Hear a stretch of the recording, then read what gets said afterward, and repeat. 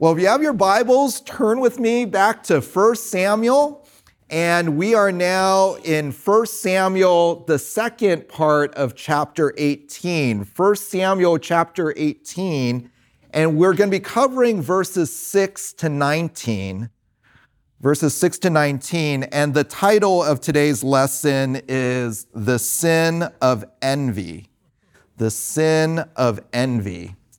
So if you're able, please stand and we'll read God's word together. 1 Samuel chapter 18, and I'm going to start with verse 1, and we'll read all the way to verse 19. So 1 Samuel chapter 18, beginning in verse 1, scripture reads, "Now it happened when he had finished speaking to Saul that the soul of Jonathan was knit to the soul of David, and Jonathan loved him as his own soul. And Saul took him that day and did not let him return to his father's house. Then Jonathan cut a covenant with David because he loved him as his own soul. And Jonathan stripped himself of the robe that was on him and gave it to David with his armor, even his sword and his bow and his belt. So David went out wherever Saul sent him and prospered. And Saul set him over the men of war. And it was pleasing in the eyes of all the people and also in the eyes of Saul's servants. And it happened as they were coming, when David returned from striking down the Philistine, that the women came out of all the cities of Israel, singing and dancing to meet King Saul with tambourines, with gladness, and with musical instruments. And the women sang as they were merry and said, 'Saul has struck his thousands, and David his 10,000s.' Then Saul became very angry, for this saying was displeasing in his eyes. And he said, 'They have ascribed to David 10,000s, but to me they have ascribed thousands. Now what more can he have but the kingdom?' So Saul looked at David with suspicion from that day on. Now it happened on the next day that an evil spirit from God came mightily upon Saul, and he raved in the midst of the house. Now David was playing the harp with his hand as usual, and a spear was in Saul's hand. Then Saul hurled the spear, for he thought, 'I will pin David to the wall.' But David escaped from his presence twice. And Saul was afraid of David, for Yahweh was with him, but had turned away from Saul. And therefore Saul turned him away from his presence and appointed him as his commander of 1,000. And he went out and came in before the people. And David was prospering in all his ways, and Yahweh was with him. Then Saul saw that he was prospering greatly, so he dreaded him. But all Israel and Judah loved David, for he went out and came in before them. Then Saul said to David, 'Here is my older daughter, Merab. I will give her to you as a wife. Only be a man of valor for me and fight Yahweh's battles.'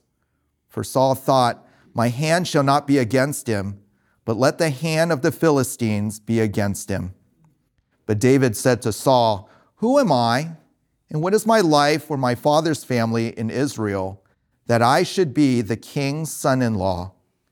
And so it happened at the time when Merab, Saul's daughter, should have been given to David, that she was given to Adriel, the Meholathite, as a wife." Please be seated.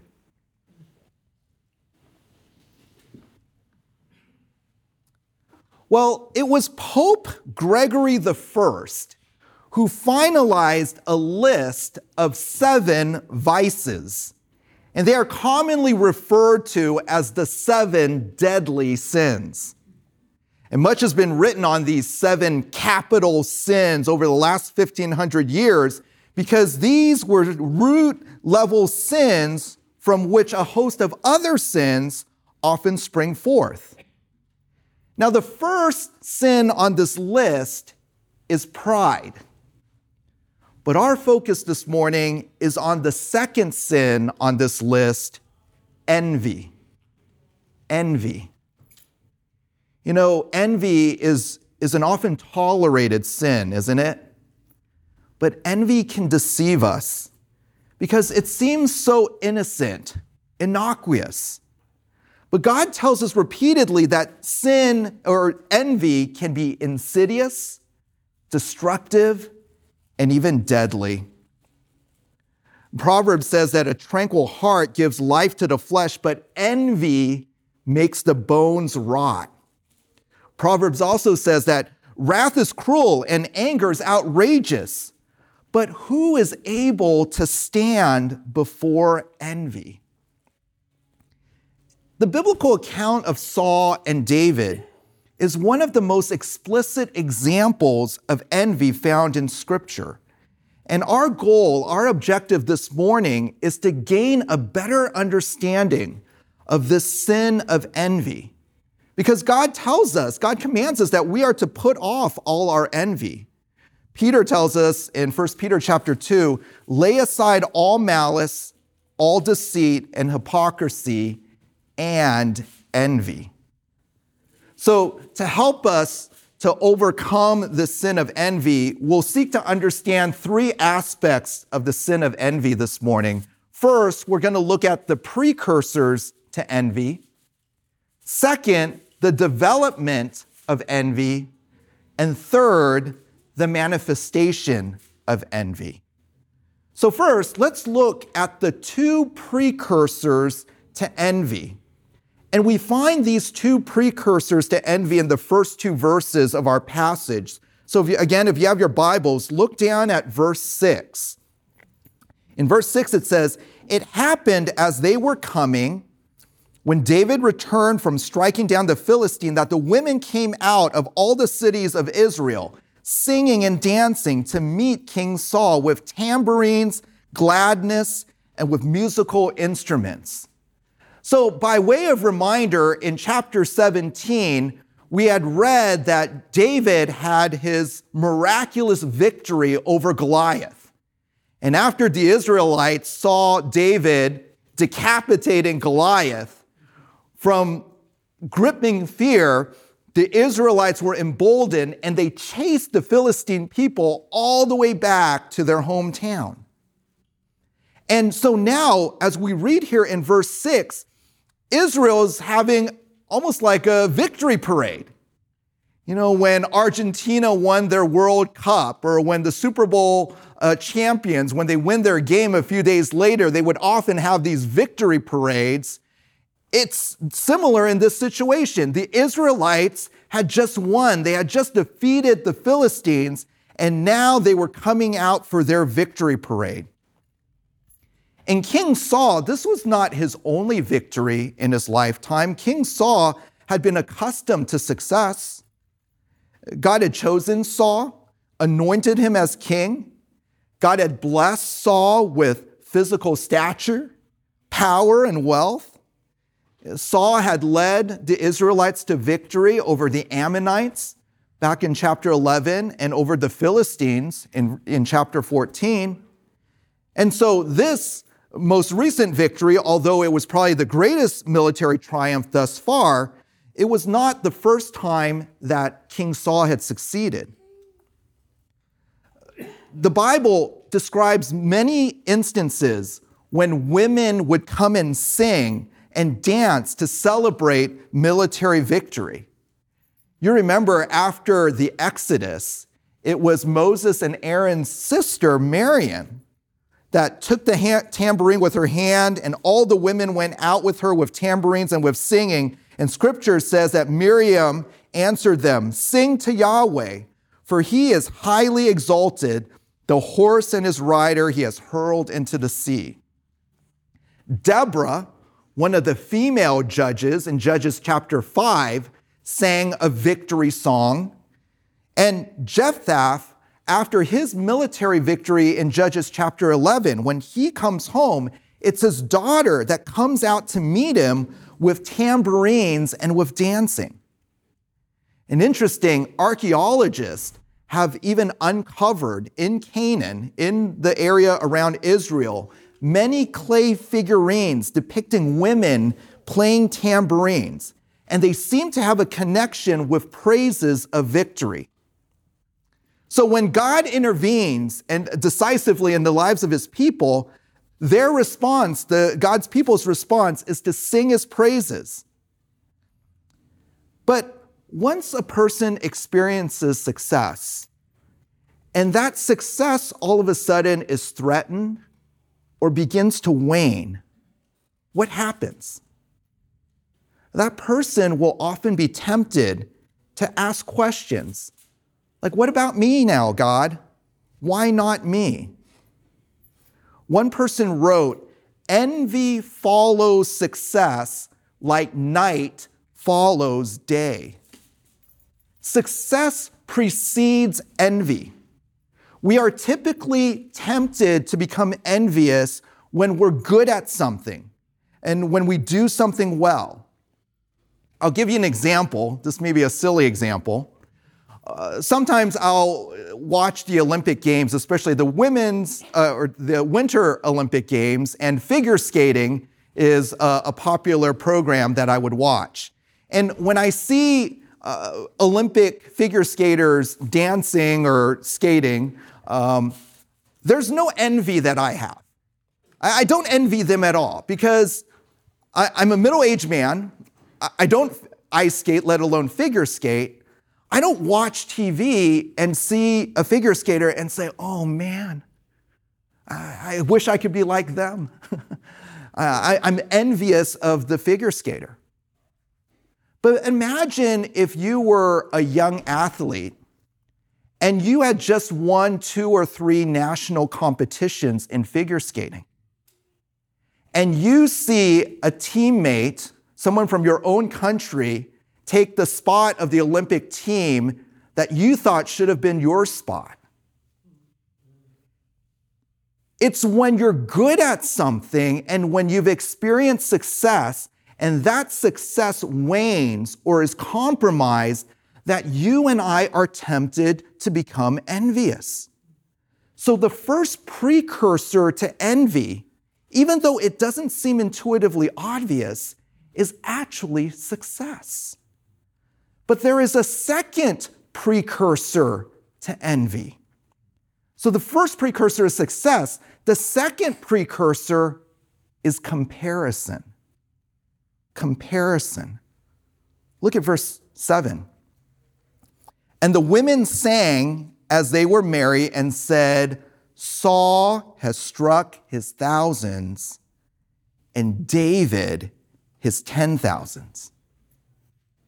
Now, some debate whether or not these singers actually sung this song to truly contrast Saul and David. Perhaps they were simply just stating the obvious and what was actually true, what both Saul and David had done.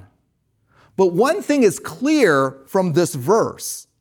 What is clear is that when you hear this verse and when you sing this verse, you are comparing David and Saul. Both names are used in the same song in the same sentence. It's actually a common feature in Hebrew poetry to begin in the first half of the verse with a particular term or statement and intensify it in the second half. And in fact, in several parts of the Old Testament, there's actually a common parallelism between 1,000 and 10,000s. We see it in Deuteronomy, several times in the book of Psalms, and in Micah chapter 6, verse 7. And this verse, Saul has struck his thousands and David his 10,000s, it's actually repeated 2 more times in 1 Samuel chapter 21, verse 11, and 1 Samuel chapter 29, verse 5. So what we learn is that this verse has become ubiquitous throughout the people of Israel. It became perhaps the most popular song. I mean, in modern day vernacular, it would be like the #1 song like 30 years ago that continues to be streamed, all right, even today. And so when you hear the song, everyone would know the words. And so this song would be sung and people would already have memorized. Saul has struck his thousands and David his 10,000s. It was a chorus of a popular song that everyone had organically memorized. So the second precursor is comparison. One person says, where there is no comparison, no envy. When you and I are envious, we are always comparing ourselves with someone else. And so, understanding these two precursors, we understand the truth that when we're good at something, when we've experienced success, and when we compare ourselves to others, that double combination creates fertile soil for envy. And that is exactly what happens to King Saul in this passage. So we see the precursors to envy, but it doesn't stop there, because in and of itself, comparison and success are not sinful. They're just the precursors. But second, let's look at the development of envy. And envy, although it can come very quickly, a lot of times envy develops insidiously. So let's look at verse 8 and 9. The first stage of envy is anger. Anger. Look at verse 8.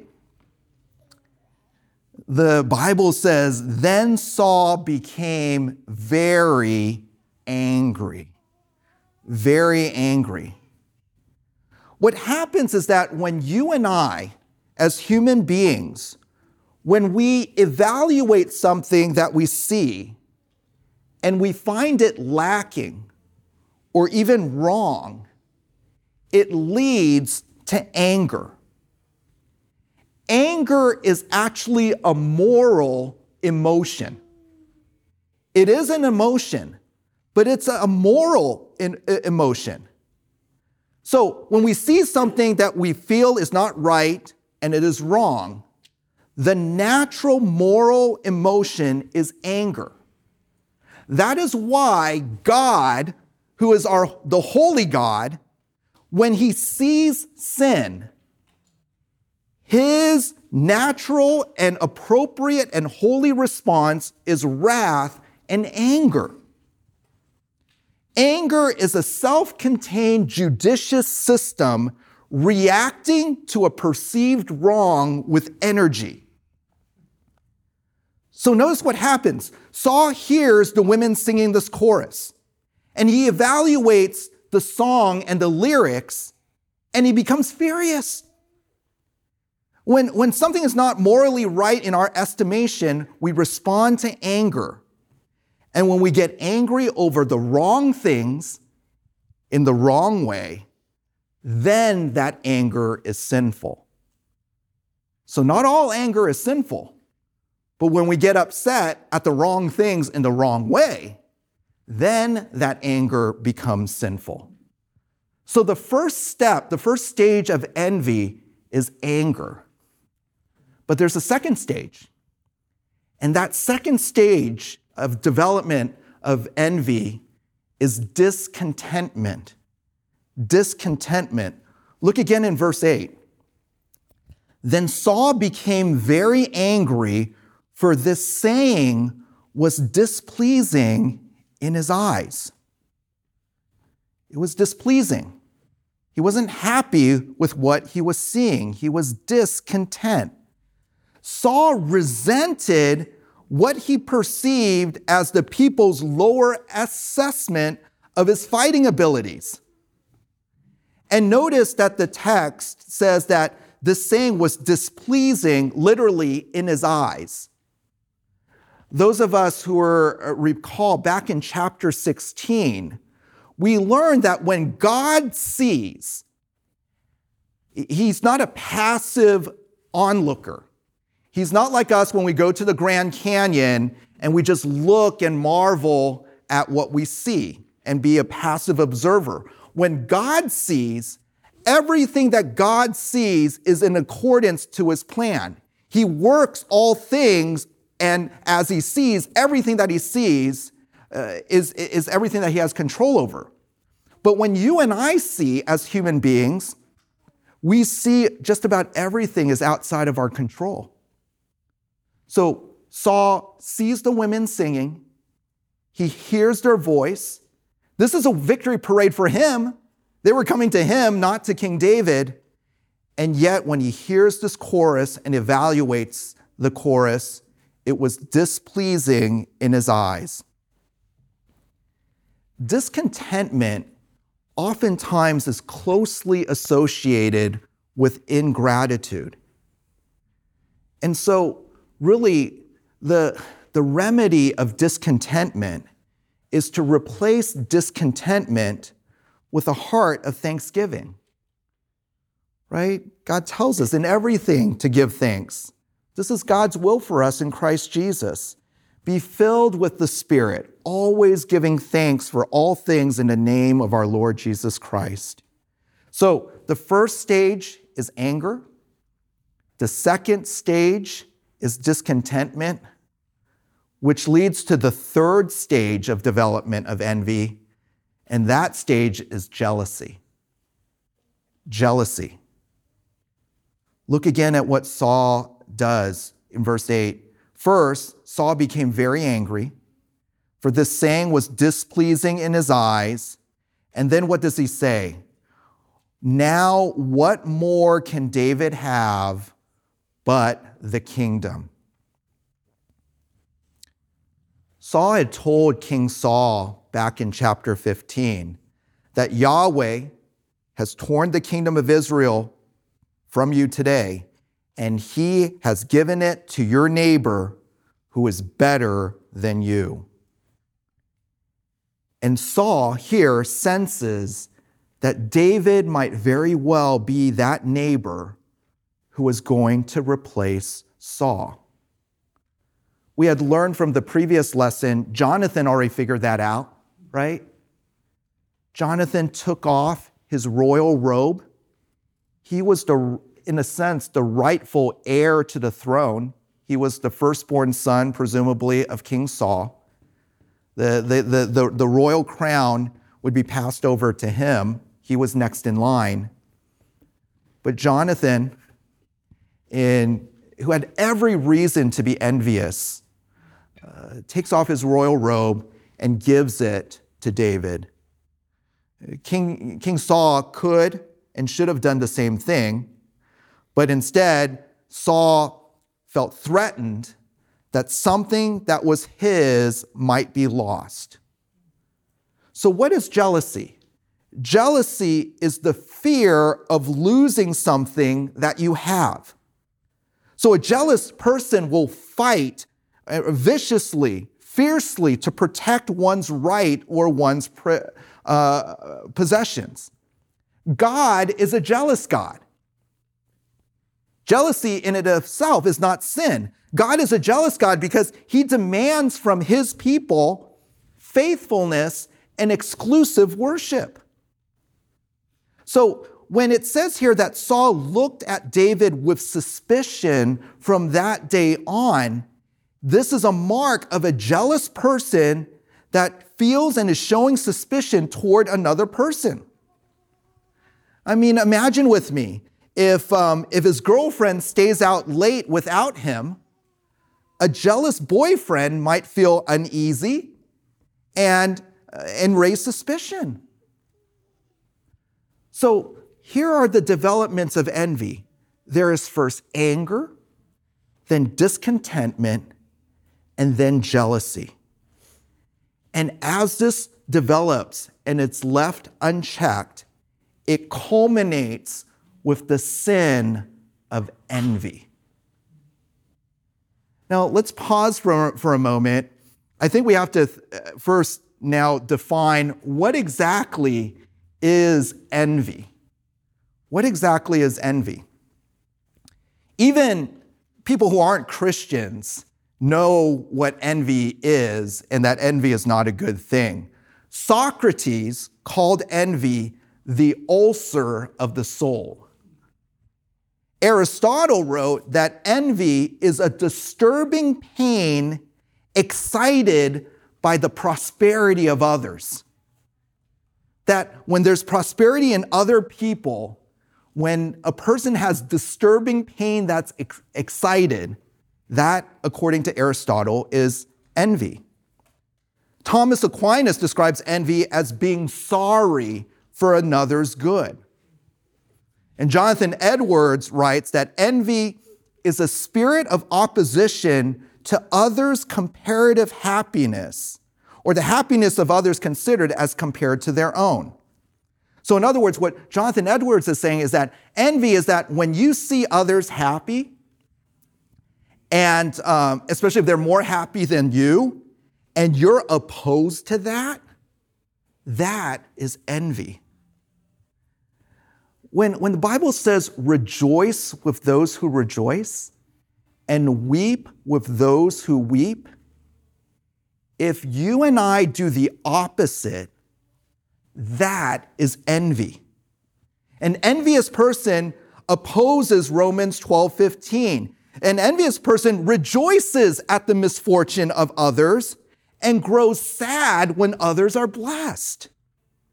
A person who is envious is highly competitive and has an inflated sense of entitlement. In another way of stating it, someone who is envy hates to see others happy. Now, you may then say, well, what then is the difference between jealousy and envy? Because a lot of times, if you right now pull up an English dictionary and you look up the word jealousy, some dictionaries will actually say that jealousy and envy, at least the two English words, are synonymous. They mean the same thing. But I want to make a distinction, not to quibble with the English dictionaries, but I want to at least contrast or make distinction of the concept of what I will call jealousy and what I will call envy.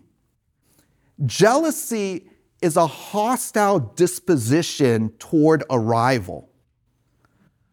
But envy seeks pleasure in the misery of his rival. Let me give you another illustration. My 5-year-old son, Luke, is in the room, and Luke likes to go to the beach and play in the sand. And so sometimes we'll see Luke go to play in the sand at the beach, and sometimes he'll do his best to try to make like a sand castle, maybe get some water and bring out his sand toys and maybe to make a sand castle. Now, imagine with me one day we go to the beach, Luke is playing in the sand with the sand toys, and another boy comes and starts to make a sand castle, and the start of the sand castle looks, to his estimation, better than his. Well, one possibility is that Luke becomes jealous. Especially if this boy comes over, because this boy is just making sand castle with his hands. He doesn't have any tools. He doesn't have any sand toys. And Luke has like 20 sand toys. And this boy comes to Luke and says, you have 20 sand toys. Can I have some sand toys to make my sand castle? And Luke is feeling threatened. He's like, his sand castle already looks better than mine. And why would I want to share my toys and not allow myself to make the best sandcastle that I can make? And so by having this hostile disposition towards his rival, Luke is jealous. He feels threatened. And he's obviously, in his estimation, this isn't the right reason, to feel jealous, but he feels jealous. But envy goes so much further. Because when a person is envious, he delights in the misery of the other person. If Luke goes from jealousy to envy, instead of just not wanting to share his toys and not want to talk to the second child, an envious boy would go over to the other boy's sandcastle and crush and destroy the other boy's sandcastle. Because envy delights in the misery and the destruction of others. Do you see and can you feel how terrible and how utterly ugly envy is? It's not that the other sins. It's not that jealousy and sinful anger are not sinful. But when left to its natural development and it becomes envy, and left in and of itself, it will manifest itself in destruction. You and I cannot humanly possible harness and hold to envy. If left unchecked, envy will lead to action to harm, and that is what happens to King Saul here in this passage. So let's look at the third aspect of envy, the manifestations of envy. And there are four ways that envy manifests itself in Saul's life in this passage. Let's first look at the first manifestation because it affected Saul's speech. Look in verse 10. Now it happened on that next day that an evil spirit from God came mightily upon Saul, and he raved in the middle of the house. Now that's an interesting description. All right, first of all, there's this description. It's not the Holy Spirit that enters Saul, but it's an evil spirit. We had learned that the Holy Spirit, the Spirit of Yahweh, came mightily upon Samson, came mightily on King Saul, and then in chapter 16, came mightily on King David. And now with these progression of events, it is now an evil spirit that has come mightily upon Saul. But look what immediately happens next. The text says that Saul raved, R-A-V-E-D, raved in the midst of the house. The word that's translated raved is the exact same word that normally should be translated prophesy. So when the Holy Spirit entered Saul back in chapter 10, it said he immediately prophesied. Remember when the Holy Spirit came upon the church at Pentecost? One of the first things it did was it affected their speech. It affected their speech as fulfillment of Joel chapter 2 in terms of them also speaking in tongues. But nonetheless, what came out of their mouths was words that were controlled by the Holy Spirit. But when we let envy develop, one of the first things it will do is it will come out in speech. And Bible translators, or at least some English Bible translators, will say, okay, we can't use the word prophesy. So what's a negative word? And some Bible translators will use the word rave. And to rave, if you look it up in the English dictionary, to rave is basically illogical, irrational speech. So what happens is that when envy sets in, the first manifestations is it affects our speech. And what comes out of our mouths, it's not that it's necessarily incoherent, like we're speaking gibberish, but it's illogical. It's irrational. It doesn't make any sense in terms of wisdom, but it becomes foolishness. But there's a second manifestation of envy, and we see it affect Saul's speech. And second, it causes Saul's assault. Saul's assault. Look again in verse 10 and 11. Now David was playing the harp with his hand as usual, and a spear was in Saul's hand. Then Saul hurled the spear, for he thought, I will pin David to the wall. But David escaped from his presence twice. Notice that the text says it happened twice in a short period of time. So it wasn't like Saul just blew up and lost his temper and it was a one-time thing. It happened repetitively. It was ongoing. There was such a strong desire that Saul had to destroy David that he was looking to hurt, sabotage, perhaps even kill his rival. If you have your Bibles, I actually want you to turn back to Genesis chapter 4. I'd alluded that I think the relationship between Saul and David was one of the most explicit examples of the sin of envy. But it's not the first. Perhaps the first clear account of the sin of envy is the story found in Genesis chapter 4 between Cain and Abel. Let me just read for us by way of reminder, Genesis chapter 4, verse 3. Now it happened in the course of time that Cain brought an offering to Yahweh of the fruit of the ground.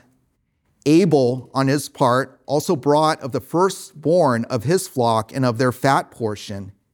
And Yahweh had regarded for Abel and for his offering.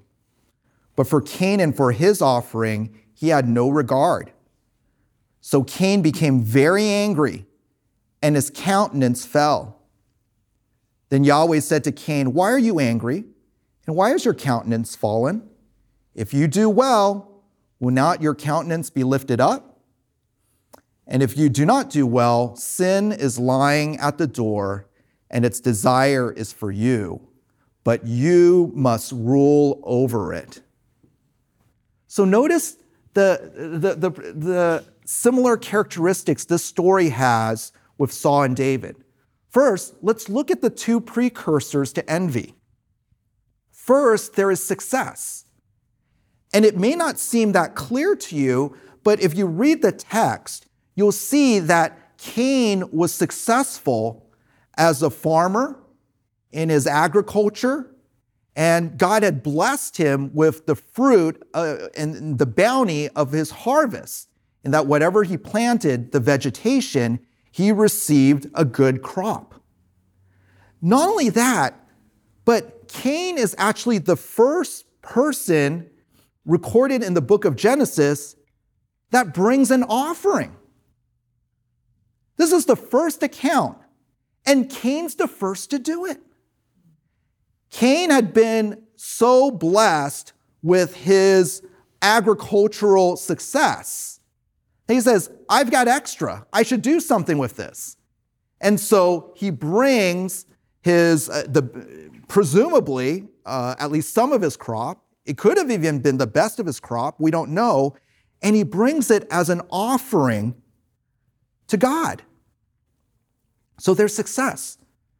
But second, there's undeniable comparison. Because what happens? Abel does the same thing. And if you read the text, Abel comes in second. So Cain, he's got his crops. He's like, okay, you know what? I'm going to bring an offering, all right? And perhaps Abel was already planning to do the same thing, but the text says that Abel comes in second. And so now there's immediately an unavoidable comparison. And what happens? God has regard over Abel and his offering, but had no regard for Cain. So success, comparison. And then that becomes fertile soil for the development of envy. Look again in verse 5. But for Cain and for his offering, God had no regard. So Cain became very angry. Very angry. He looks, he sees, this isn't right. I came in first. Yeah, I'm bringing crops, but that's what I do best. And I'm bringing you to show you my success, God, and you have no regard for me, and you have regard for my brother who came in after me. It incited Cain's anger. And second, it leads to discontentment. Look again at the text. Why your anger? Cain became very angry, and his countenance fell. His countenance fell. I mean, his face, sank. He became sad. He was displeased. He became discontent. He looked despondent. His face was downcast. Cain was dejected. So there's anger, there's discontentment, and then third, it leads to jealousy and subsequently envy. And notice that this is so dangerous when it comes to this point, that the text reads that God comes to warn Cain. Like in Adam and Eve, when they were tempted to sin by the tempter in Genesis 3, God could have warned them, right?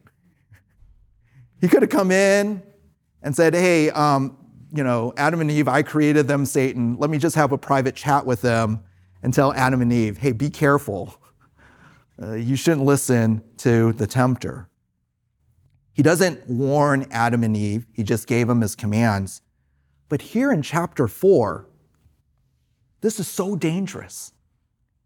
God warns Cain. And he says to Cain, why are you angry? Why has your countenance fallen? If you keep this up and don't do well, sin is lying at the door. Its desire is for you. You must rule over it. And of course, we know the rest of the story, right? Look what happens in verse 8.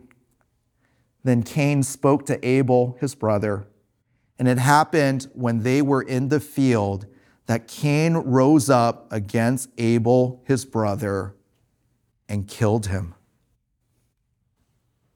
He killed him. He didn't just, spur of the moment, kill Abel. What led to murder was the sin of envy. You and I have to be vigilant about this deadly sin. If you and I allow envy to set in our hearts, it will inevitably lead to destructive and even sometimes violent behavior. In fact, even as you look at our fallen world, not all violence, but certainly a fair amount of violence occurs as a manifestation of envy. So we see the manifestation in one's speech, in terms of even violent assault. Third, there's a third manifestation of envy, and that third manifestation is fear. Fear. Look again in verse 12, back in 1 Samuel chapter 18. 1 Samuel chapter 18, verse 12, it says, "And Saul was afraid of David, for Yahweh was with him, but had turned away from Saul." So Saul's envy had affected his words, it affected his actions. His envy also affected his soul, and it brought upon him anxiety and fear.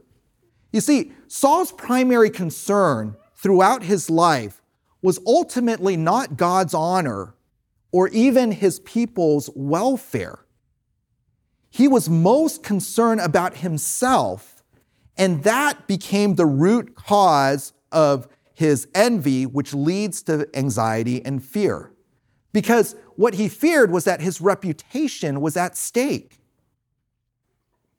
And so because of this, Saul acts in a couple of additional ways. First, notice that Saul removes David from his royal court. He removes David from his royal court. And you see in verse 13, it says, Saul turned him, that is David, away from his presence. how quickly things have changed.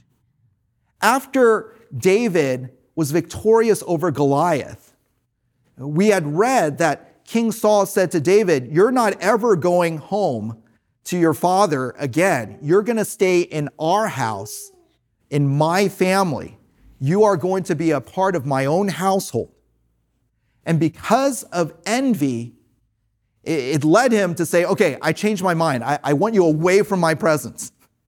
And he sends David away. He removes him from his royal court. Secondly, he quickly demotes David, because we had read earlier in the chapter that after David's victory over Goliath, David was set as commander over the entire army. He replaced Abner as commander of the army, and now he gets demoted, even though it doesn't seem like a big demotion, but now he only becomes a commander over 1,000 people.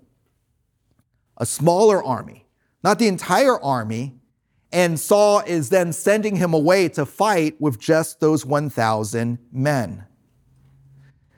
And so Saul's hoping, all right, if David doesn't get any face-to-face time with the royal court, and I send him away with just a smaller army, somewhere far away, that people will start to forget about David, and this popular song, all right, will go down in the popularity chart. But the opposite effect happens. Look at verse 16. "But all Israel and Judah loved David." All Israel, all Judah. "For he went out and came in before them." And so Saul is in an even more precarious state. He can't remove David now. He's the most popular person in the entire nation. And so even given this great popularity that David now has, it would now be difficult for Saul to delay fulfilling his promise. Remember, one of the promises that he made was whoever killed Goliath would receive the hand in marriage of one of his daughters. And so Saul comes up with this tactic. He says, "Okay, I promise this. I will let David, you can marry my oldest daughter, Merab, but in exchange, you're going to have to go out and fight and be a man of valor." I think Saul's tactic here is that the more David fought, the more likely he would get injured or even killed, and hopefully he will die, so that Saul would be rid of David for good.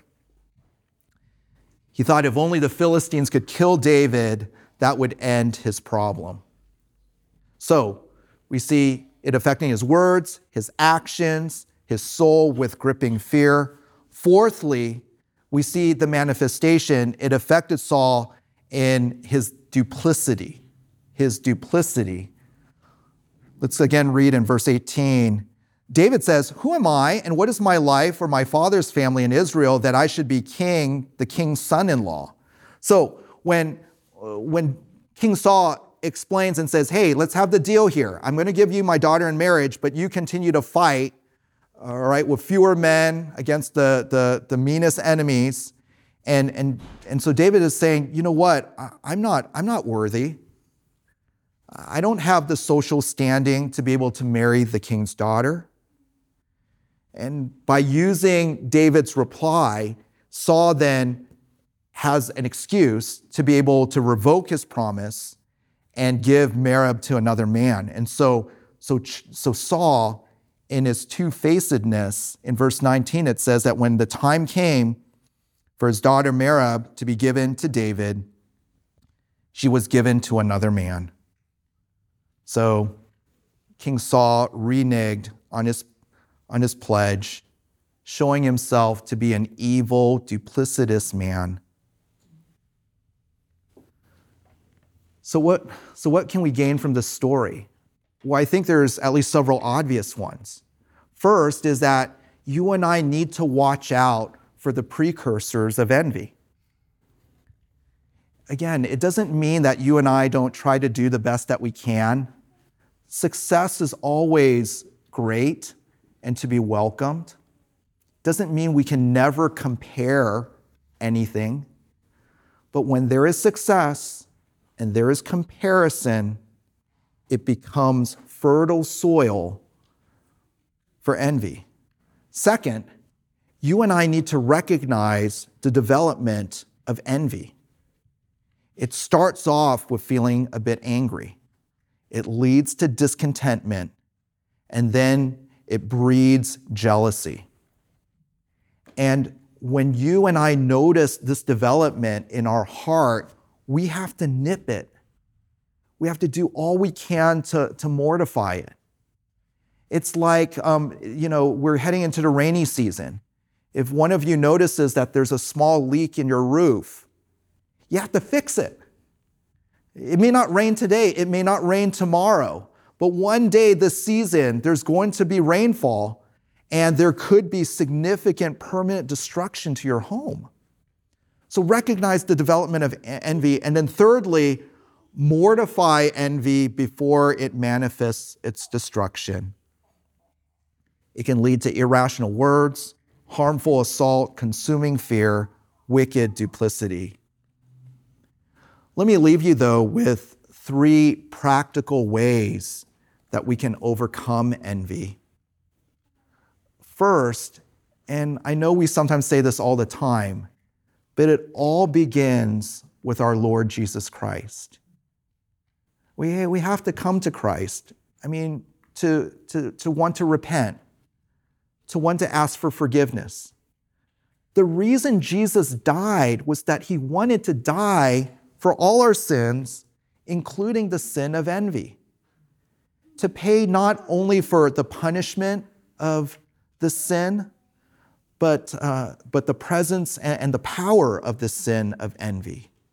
So we need to come and confess our sin to Christ. And for those of us, if we are not yet truly trusting in Jesus as our Lord and Savior, that is the first step. Without Christ, there is no overcoming of envy. But second, I think a second practical way is that I would encourage us to cling to the grace of God. Cling to the grace of God.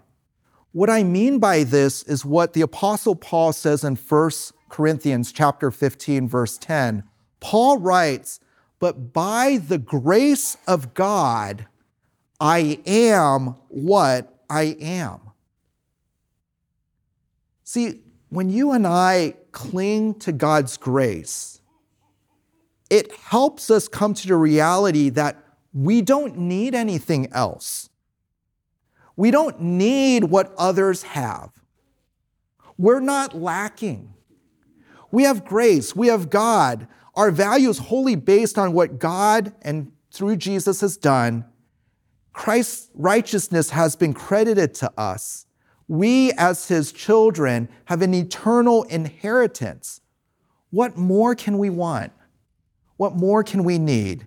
Cling to the grace of God. And thirdly, be thankful. Give thanks. A thankful person doesn't grumble or complain. A thankful heart is content with God. Contentment and envy cannot coexist. Thanksgiving and envy cannot be together. That's why Paul says in Philippians, "Not that I speak in want, for I have learned to be content in whatever circumstance I am. I know how to get along with humble means, and I also know how to live in abundance." Do you get that? Sometimes when you read, you're like, okay, yeah, I do need to learn how to be content when I don't have much. But what do I need to learn when I have success, when I have abundance? Well, because abundance and success is a precursor to envy. But when you've learned Christian contentment, it overcomes and it outshines and it casts out envy. I've learned to be content whatever circumstance I have with humble means, how to live in abundance. I can do all things through Christ who strengthens me. So come to our Lord Jesus Christ, cling to his grace, and be thankful. Let's pray.